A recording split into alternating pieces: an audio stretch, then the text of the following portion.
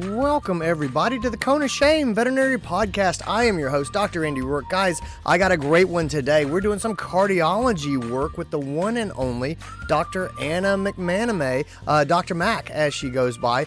Gosh, she's a joy. She's a treasure. She's a treat. You are going to get so much information stuffed into your brain, so many beautiful little pearls that you're going to use in your clinical life. Oh, this is such a good episode. Guys, that's it. I'm not going to oversell it. Let's get into this. This is your show. We're glad you're here. We want to help you in your veterinary career. Welcome to the Cone of Shame with Dr. Andy Rourke. Welcome to the podcast, Dr. Anna McManamy. How are you? Good. How are you, Andy? I am really good. I am super glad that you're here. You have been my favorite discovery of the year so far in 2022. I sat next to you just in Orlando at the VMX conference, and you are just delightful. And I enjoyed talking with you so much. And I said, would you come on and talk to me about some cases? And you, like a sucker, you were like, okay, and here you are. Like I said, I'll talk about the heart as long as someone will listen. So. Oh, yeah. It's awesome. Well, thank you for being here. You are a board certified veterinary cardiologist. You are a clinical professor at Purdue's College of Veterinary Medicine. You are a lecturer. Like I said, I met you at VMX and I asked you what you were talking about and you told me some stuff and I was like, that's really cool. And so thank you for making time to be here. I really do appreciate it. My pleasure. All right. I have a case for you. Are you ready? Okay. I'm ready. All right. I have a 12-year-old male-neutered Maltese named Higgins. Higgins' parents love him. Like, they love him a lot. Higgins has had a heart murmur for a long time. Like, as long as I can remember, going back to young age, he's had a heart murmur. He is in now for coughing. And that bothers me a lot because he's had this heart murmur and now he's coughing.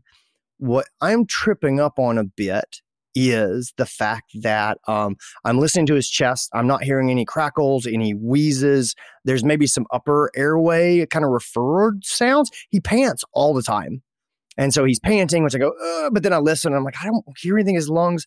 I take chest rads, and he's got like this mild broncho interstitial pattern. They kind of look just like old dog lungs to me. Like what I'm not seeing is a bunch of fluid around, his heart. He doesn't have distortional displacement of the trachea, anything like that. His heart doesn't seem to be abnormally shaped. Let me just pause here and ask you and say, given Higgins and kind of what I'm laying down, am I right to be concerned about this cough? I don't feel like he's a congestive heart failure guy, and I'm worried about putting on medicines forever. Can you give me some guidance? How do you treat this, Anna? Yeah, absolutely. I think there's a lot that we can break down.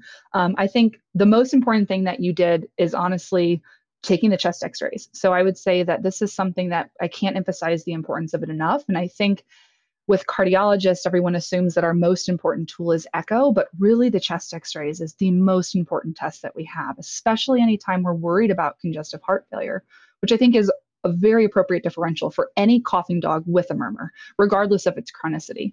So I'd say kudos for that, first of all, because that's really, really important and really helpful.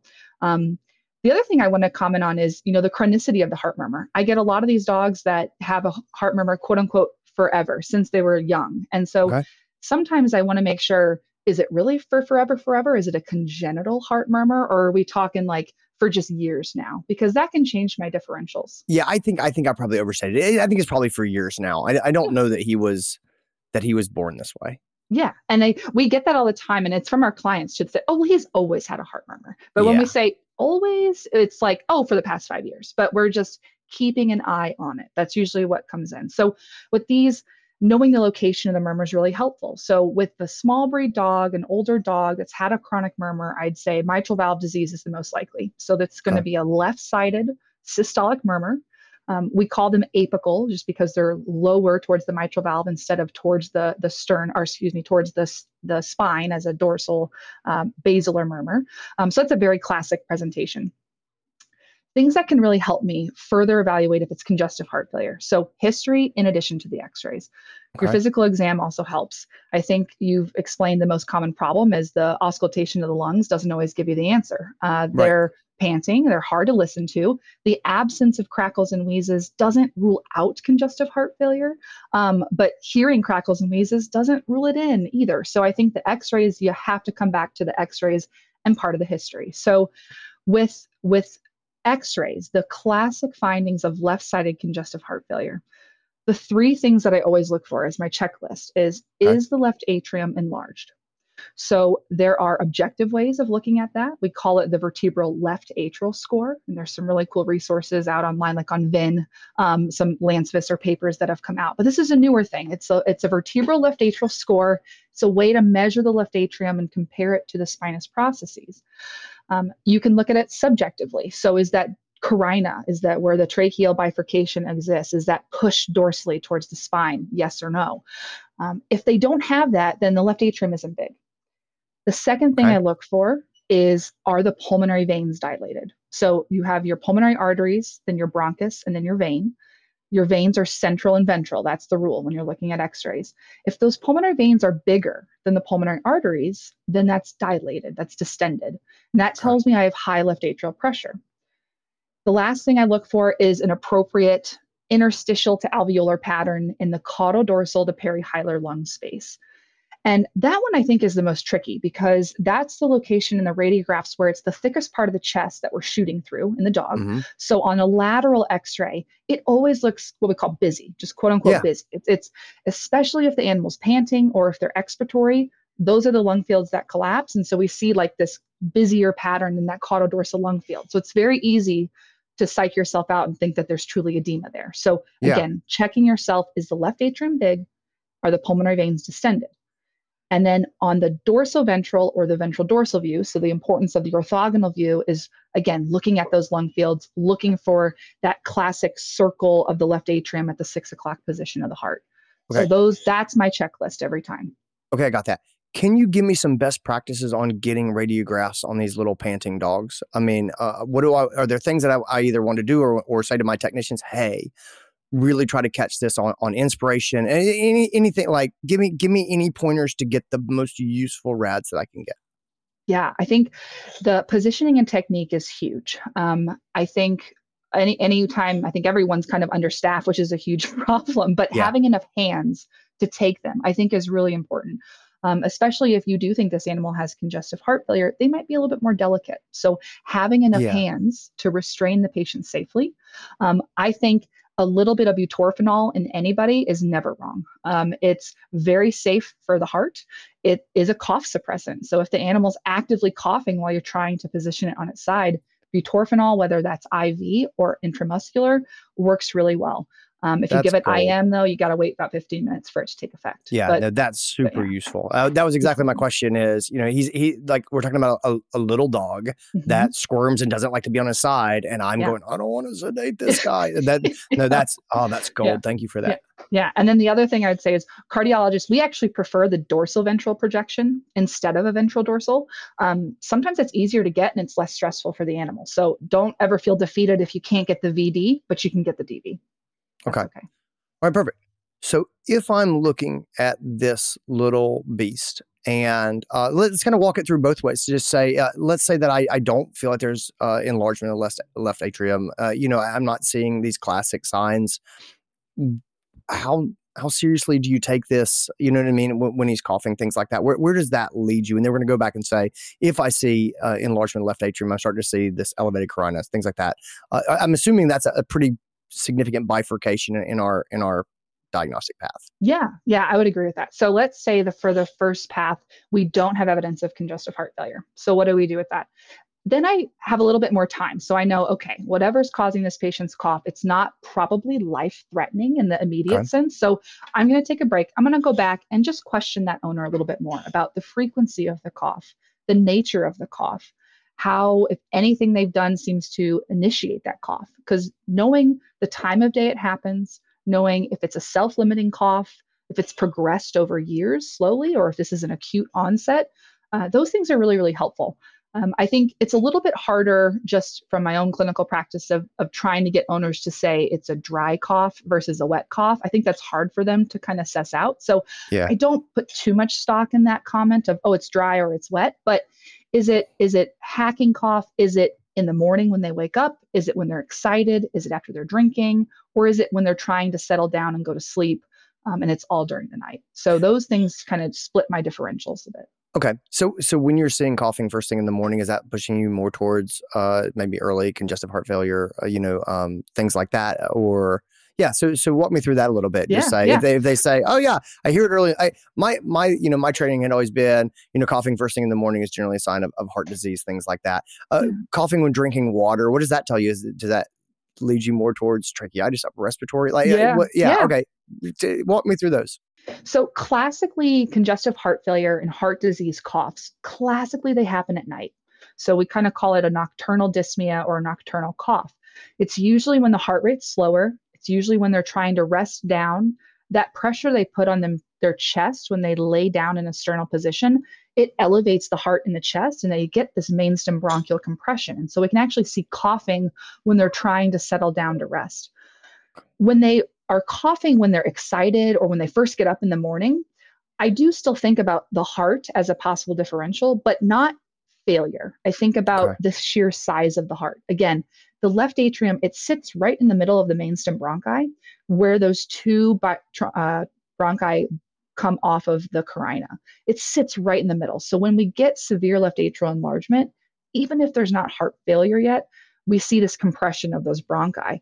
And so any type of excitement, any type of position change, when an owner picks them up under the chest because they're a little dog, it'll initiate a cough cycle.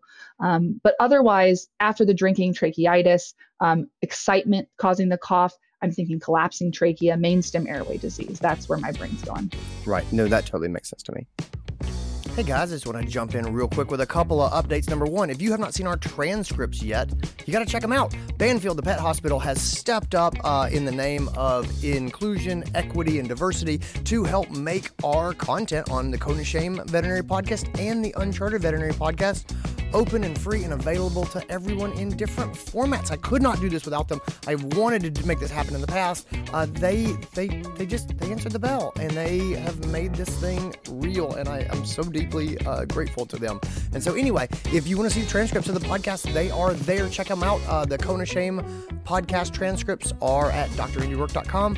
The Uncharted Veterinary Podcast transcripts are at unchartedvet.com. Speaking of unchartedvet.com, this week on the Uncharted Veterinary Podcast, my friend Stephanie Goss and I, we have a love letter to all of you practice managers, you medical directors, you practice owners, you head technicians, you head CSR office managers who have leadership things that you need to do, but you don't get to do them because you're always being pulled onto the floor.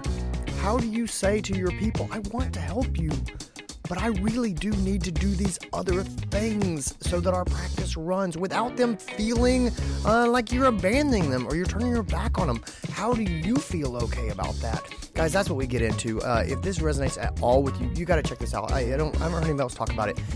Stephanie and I are talking about it a lot because, man, with practice being shorthanded and everybody being busy, it is hard to take time to actually do the leadership management things that have to get done. And you can hurt people's feelings when they're like, hey, can you hold this cat? Or can you put on the lead apron? And you're like, no, I can't. That's hard. Anyway, that's what we're talking about. If that resonates, go over there, check it out. It's a great podcast, if I do say so myself.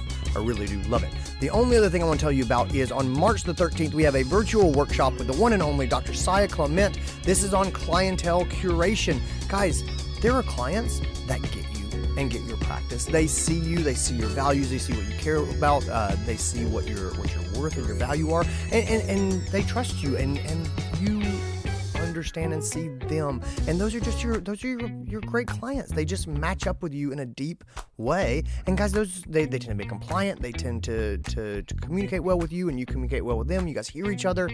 Man, those are your clients, and everybody's got different clients, but you have your clients. And if you think about them for a second, the clients you really love to work with, you know who I'm talking about.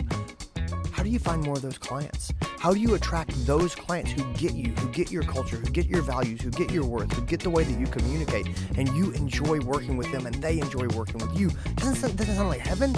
I always used to say, the goal of being a veterinarian is not to be book solid. It's to be book solid with people who trust you and who see value in you and who you get and who you understand. Guys, that's what this workshop's all about. It's clientele curation. How do you find your people and convince them that you are the vet for them? I'll put links in the show note. It's a 2-hour workshop. Check it out. Don't miss one. This one is going to be great. That's enough for me. Let's get back into this episode. Okay, let's walk it back and go back to left-sided heart enlargement that we see. What if on the radiographs, let's say that I'm starting to see changes in the heart. Where do you go from there? And in Higgins' case, mom and dad love Higgins, and they have some resources, and they're willing to invest them in Higgins. Where would you take this case? Yeah. So if we see cardiomegaly, so we do think that the heart is enlarged, then we kind of have two separate things. Is the heart enlarged, but there's no pulmonary venous distension and there's no pulmonary edema? So we just have enlarged heart, but no congestive heart failure. Well, okay. If he's a typical older Maltese with a chronic murmur, it's left apical systolic, it's probably mitral regurgitation. In those dogs, we do know that even before congestive heart failure happens, if their heart is a significantly enlarged size, we consider them this B2 category of mitral valve disease. And so what that means for us general folk is that starting pimobendan may actually improve some of their clinical signs. So they don't have to be in active congestive heart failure to see benefit from that drug. And it may be that their heart size is just so big, it's actually pushing on their atria. We can see dogs that have syncope or passing out before congestive heart failure. Again, they just have pretty bad disease, but they haven't decompensated yet. So pimobendan is a trial drug that I'll use for those patients. And if they improve on it, then they stay on that lifelong. If they have a big heart, chronic murmur, they're older, the other important diagnostic step that I recommend for general practitioners is a blood pressure. So we're trying to screen for systemic hypertension. I'm actually more worried about hypertensive patients or even pre-hypertensive patients with mitral valve disease than I am for them ever being hypotensive, because they come in their office and there's tails wagging at you. They're probably not hypotensive, but screening for that even pre-hypertensive state, having a blood pressure over 150 millimeters of mercury is pre-hypertensive. Okay. Over about 160 millimeters of mercury, we call them systemically hypertensive. And then over about 180 millimeters of mercury, that's pretty significant hypertension that we're going to chalk up to more than just them being stressed in the hospital. And the reason that number is so important for us is because it really lets us know what the afterload on that left ventricle is. So if you have a leaky mitral valve and you have high blood pressure, you're actually going to have worsened mitral valve disease because of how much more work that left ventricle is doing. So that's another target for me. If a patient is coughing, has a big heart, big left atrium, no congestive heart failure, but their blood pressure is really high, I might actually start an antihypertensive in that patient and then further work up the cause for the hypertension. So that's a really important diagnostic for a cardiologist, is a blood pressure in mitral valve dogs. No, that makes a lot of sense. I'm going to be really honest and vulnerable here and say that blood pressure checks are a weakness in my game, and I don't check them as often and regularly as I should. Can you give me tips for success with canine blood pressure checks? Just things that I should have in mind as far as getting good reading, get the best results, getting reliable information. Yeah, of course. So there's two main options that we have in veterinary medicine. We have oscillometric blood pressures. So those are the ones like the little Suntex that are just little machines that you put the cuff on the limb, you push the button, and then it does everything for you. Oscillometrics will give you a systolic, a diastolic, and a mean blood pressure. The most important thing with the oscillometrics is to just make sure the heart rate it's calculating matches the heart rate of the patient. Okay. If those don't match, then it's not a real number. And you can get crazy differences. And so we always repeat that blood pressure measurement at least 3 times, sometimes up to 5 times. The oscillometric's nice because you can leave, the patient in the client's lap and just put the cuff on the limb. On the tail is actually my favorite spot, is on the tail. Okay. Push the button, say, we'll be right back. And then you can even tell the client to push the button if you want, but you can get those readings and then take the average. There's the other method, the Doppler, and the Doppler is the older method. It's really just a systolic pressure. And it does require a little bit more training, a little bit more skill to use it. But the nice thing with the Doppler is you're hearing the heartbeat. So you know that it's pretty accurate if you have the right size cuff and a technician or a doctor who's comfortable using that technique. But the biggest things are having adequate restraint, making sure the environment's as calm as it can be and the animals as calm as they can be. And then just making sure you're checking that heart rate, checking that patient, making sure the numbers make sense to you. Cool. Okay. That totally works for me. I think the other kind of big tear off, so let's say, again, that was kind of like big heart, but no congestive heart failure. Then it's going to become big heart, but we do think there's congestive heart failure. So if there's active congestive heart failure, the quote unquote emergency therapies are going to be furosemide. So that's tried and true, pure diuretic. Lasix, of course, is its other name. And then pemobendin. I really think that pemobendin is underutilized in the emergency setting. So pemobendin or vetmedin, it has two jobs. One thing that it does is it increases heart contractility. The other thing that it does is it reduces the afterload on the heart. So it equates to a lot more blood forwards, less blood backwards. And patients tolerate this very well. They really don't get hypotensive on this drug. The only trouble is it's oral. So you have to be able to get it physically in the animal. And so sometimes the stress is more than it's worth. So at the end, you can always fall back to furosemide or Lasix. It's available by mouth. You can give it injectable IV, IM, or even subcutaneously if you need to. But Gotcha. my typical dog dose of Lasix is 2 milligrams per kilogram, IV, IM, sub-Q, PO, whatever route you want to give it. And then oxygen, my mentor always told me there's no contraindication to oxygen unless the patient's on fire. So oxygen is never wrong. Oxygen, sedation, Lasix, never wrong. And then usually we're trying to get a dose of pemobendin in the short term. Okay, that makes sense. Talk to me a little bit about ACE inhibitors. Is that something that you reach for fairly early, or at all anymore? So in the emergency case, I'm looking at this dog. The classic therapy I was taught. Obviously, I was when pemobendin was brand new when I was coming out of vet school, and so it was Lasix and ACE inhibitor. Has that thought changed? Yeah, it's a great question. So there's kind of like two camps, I would say, people that are very, very motivated to use ACE inhibition whenever they can. It makes sense, I think, theoretically. The frustration that I have as a cardiologist is, try as we might, we don't have that like hefty piece of literature that shows that it makes a difference in the emergency setting or even in the preclinical setting. So unlike the EPIC and the PROTECT studies that looked at pemobendin in the preclinical heart disease cases, don't have that same evidence in enalapril, benazepril, or spironolactone. So especially with mitral valve disease, I'd say it's a little bit different when we get to DCM. But so in the asymptomatic heart disease, I don't routinely use ACE inhibitors. I use them if I have a pre-hypertensive patient, because maybe I'll get a little bit of afterload reduction, a little bit of drop in blood pressure, so that'll help. In the congestive heart failure patient, we do know that makes a difference in their long-term survival. So it's not a drug that I consider emergent. Like giving that dose of enalapril then and there in the emergency room is not going to make the difference for that patient. But long-term, absolutely. I try to get them all on it. There's enalapril, benazepril. A common question I get is one better than the other? No, one's not better than the other. It's purely preference. Benazepril may last a little longer in the bloodstream, so maybe you can get away with once a day dosing instead of twice a day dosing. But both have similar risks of azotemia developing in these patients. It's very, very low risk, but it's still enough that we always recommend checking renal values before starting.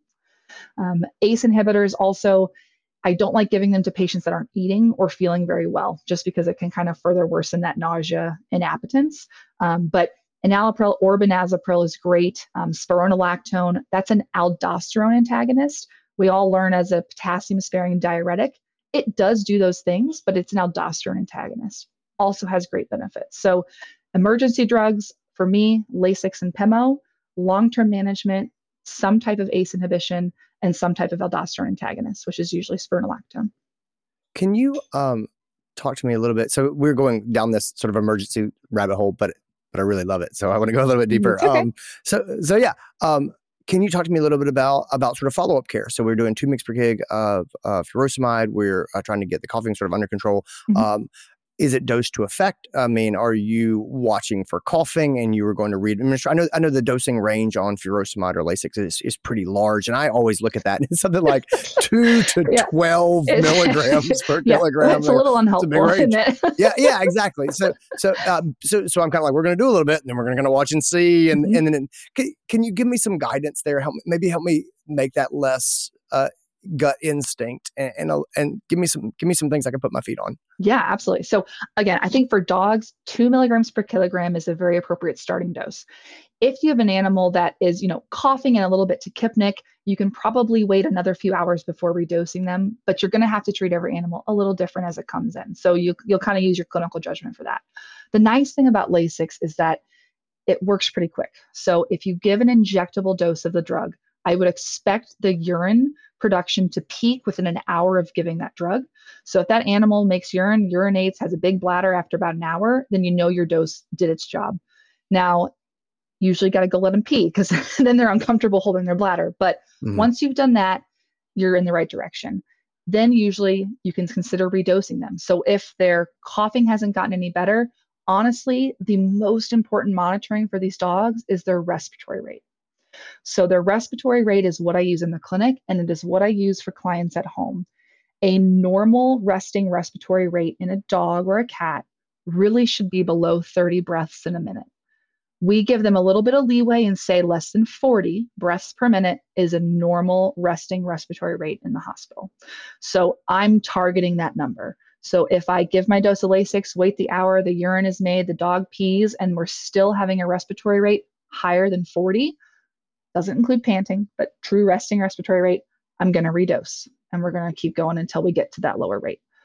I would say most dogs that come in with respiratory signs that are very mild and it's just kind of coughing probably need about 4 to 6 mg per kg their first day of congestive heart failure. The ones that come in for tachypnea, like that's the sign that the owners know, they're going to need more like 8, 10-ish mg per kg their first day. But then once you get that edema gone and they're breathing comfortably, their respiratory rates are less than 40 again, that's when we transition to an oral maintenance dose, which is usually going to be about 2 mg per kg. BID is a very common, very appropriate starting dose for dogs. Okay, that's awesome. That is super helpful. I want to jump back real quick back to Higgins, undiagnosed heart disease at this time. Any final pearls of advice for me? Any words of wisdom? Anything I want to make sure I don't mess up? Any pitfalls I should look out for as I go and kind of re-engage with this case and start to take it forward? Yeah, I think the most important diagnostic you've already done, which is the chest x-rays and your physical exam. Blood pressure would be the other diagnostic to consider, and then you can always offer blood work. But if you've ruled out the life-threatening causes of the cough, that's the first important step. I would say in terms of client education and potential trial therapies to do, because they want the cough to stop, is have them start counting respiratory rates at home. Make sure that number stays below 40. I would say in terms of trial therapies, things that we'd say, if we don't know, we're just assuming it's mitral valve disease, but we've done the RADs, we know that it's not congestive heart failure. Trial therapies for cough, usually trial of doxycycline, just treating anti-inflammatory, treating potential mycoplasma infections, those kinds of things. Then my next step is considering a tapering dose of steroids. So low dose, but tapering dose of steroids, whether that's Temerol P or truly prednisone, and then cough suppression. It's kind of sometimes the thing we're last with left. So always considering that as kind of our final thing. But if you've done the important part of ruling out congestive heart failure and the animal's otherwise stable, then you have some time to think and to work. What's your favorite cough suppressant? My go-to is hydrocodone. I do hit them pretty hard. We're having shortages again. So Lamodal is another one. It still is controlled though. Lamodal is still a controlled drug. Getting some shortages of that as we see everyone going to Lamodal now that hydrocodone's on a little bit of a shortage. But those two drugs are the ones I have the most success with truly suppressing the cough. Dr. Mack, you are amazing. Do you have any recommendations for people who are just like, man, that cardiology is amazing, and I would love to learn more? What's your favorite resource for people to go and just brush up their game? Yeah, that's a great question. I think that we need to do better and make more. I'm spoiled and I've just been surrounded by very intelligent people that have it all figured out. So I just go down the hall and have a chat. But I would say if you just want some more questions about like the physiology and hemodynamics, honestly, I laugh when I say this, but there's a gentleman called Ninja Nerd. I don't know if you're familiar with him, but I am not. he's a human physician's assistant, and he has these amazing YouTube videos that he just draws on whiteboards and just talk like anything. This is how I studied for boards. Was Ninja Nerd. You listened to Ninja Nerd Yeah, to study for your cardiology boards. Okay. But I'm sold. But even for other stuff, but it just, if you just want to hear it in a different way from a different person, a lot of cardiology between species is the same. So you can go to human resources. It doesn't have to be veterinarian.